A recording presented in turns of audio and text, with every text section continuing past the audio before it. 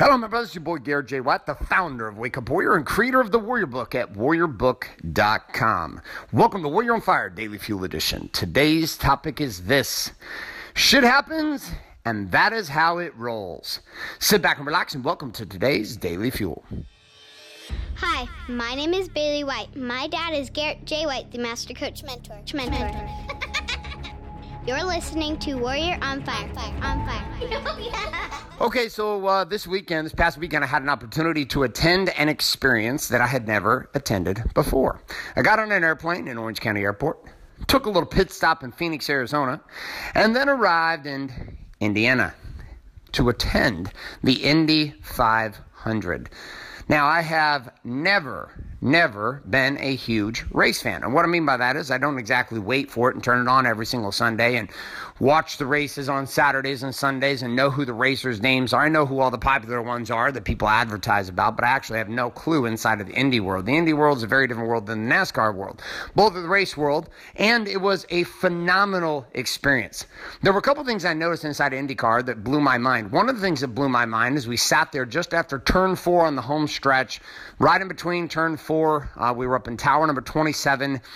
We were out there for some business meetings with some business partners of ours who own a suite there for the races and release a suite for all the races and all the activities that happen there. But there were two things. There was two really big things I noticed. The first piece was power, right? Like, power itself is refined through design. So these Indy cars, we got pit passes. We were down pit row. We were looking at the cars. We were getting pictures with the racers. Again, I couldn't tell the difference between some of the racers and the pit crew because they all wore the same gear. And I'm not an IndyCar fan, so I didn't know. I'm an IndyCar fan now in a big way. It was really enjoyable. But I didn't really know who was who and what was what, etc. But we're walking around and looking at these cars, and I was there with my good friend Mike Isom, and there were a couple other people who knew a ton about IndyCar and a ton about racing. And as they were sitting there and they were talking through it, they were discussing how they actually are measuring in grams the ability to design the cars to be able to strip down the weight so that the car not only goes faster, but that it's lighter.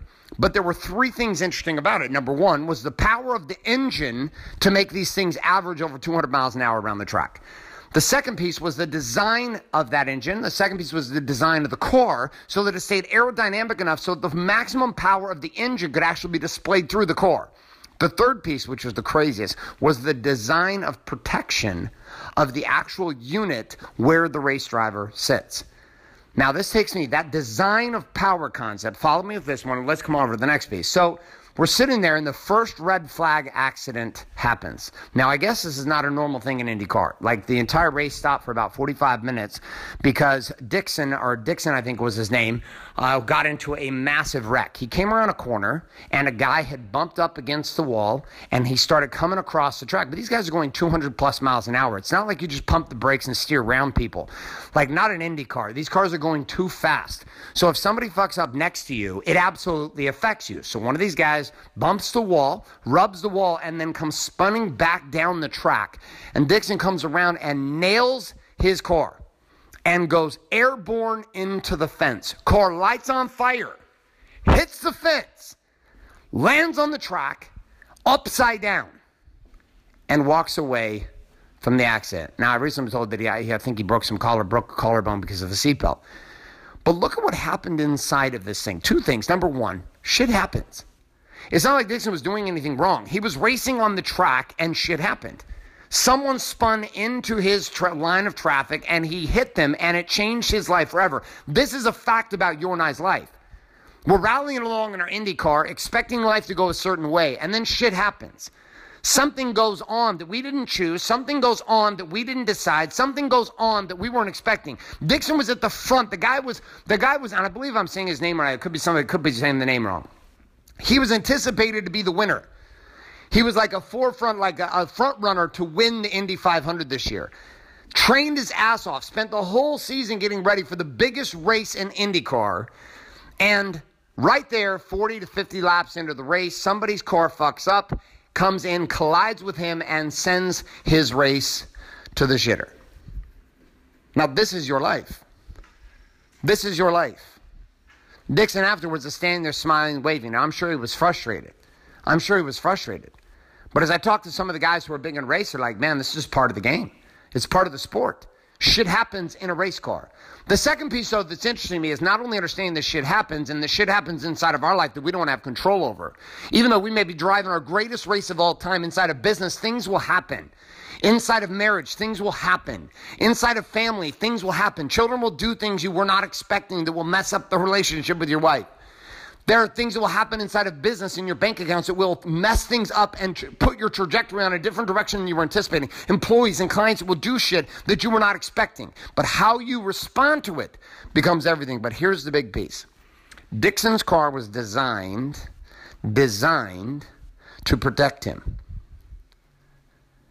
Most Indy races, previous to about 5 to 7 years ago, men died. Just about every race. A man died in either preparation for the race, meaning training, that was a couple of weeks up at the track, before the race or during the race. A man would die. No man died yesterday. He should have died.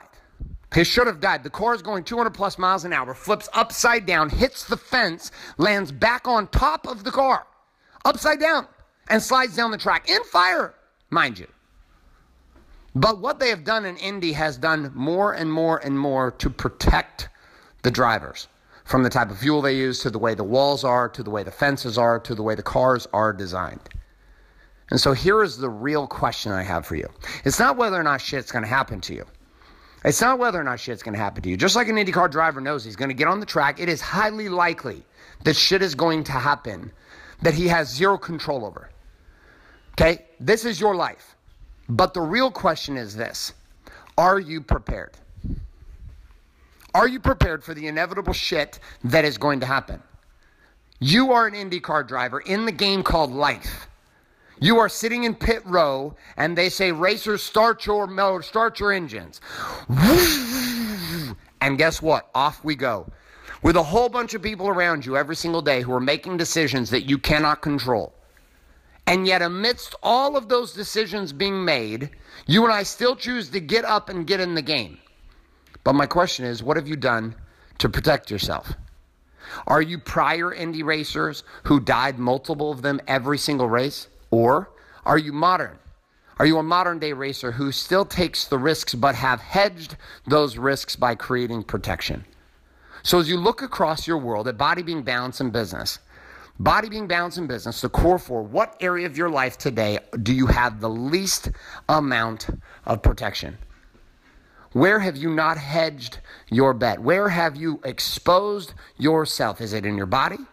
Is it in your being and your spirituality? Is it in your balance with your marriage and your children? Or is it in your bank accounts and your business? And the challenge I'm going to give to you today with that question is to pull out that war map and write down inside of that war map the following. Your commitment to changing that. Just write down the commitment. I'm not even asking you to do anything specific with it right now. Just write down that commitment. All right, my friends, that's all I got for you today. I realize you and I are not IndyCar racers, but you know what? IndyCar can teach you a whole lot about our life. A couple reminders here. If you are not currently subscribed to The Daily Fuel, head on over to warrioronfire.com, put your email address, and click submit today, and I'll send you all kinds of cool tips and tricks to mom on demand, the palm of your hand, every single day, here with The Daily Fuel TV show as well as the podcast. On top of this also, if you have not shared this show up, well, my goodness, do it. There are a lot of men out there who need to hear this message every single day. They need a little daily fire. They need some daily fuel to light the desire, and they may only hear it from you. And in their life, it may not mean much to you, but it could mean a ton to them. So share up the show. That's the only thing I ask. I don't request any money from you. Just request that you share the show. And also that you do the things we talk about here today. So that's all I got for you today, my friends. I am signing off, saying love and light. Good morning, good afternoon, and good night. This is a podcast. Thanks for listening to this episode of Warrior on Fire. Share this with other men you feel need to hear. Don't forget to give us a review in iTunes and subscribe. So, is there a website? Wake up, Warrior. For more information and other amazing content for warrior men just like you, head on over to GarrettJWhite.com now.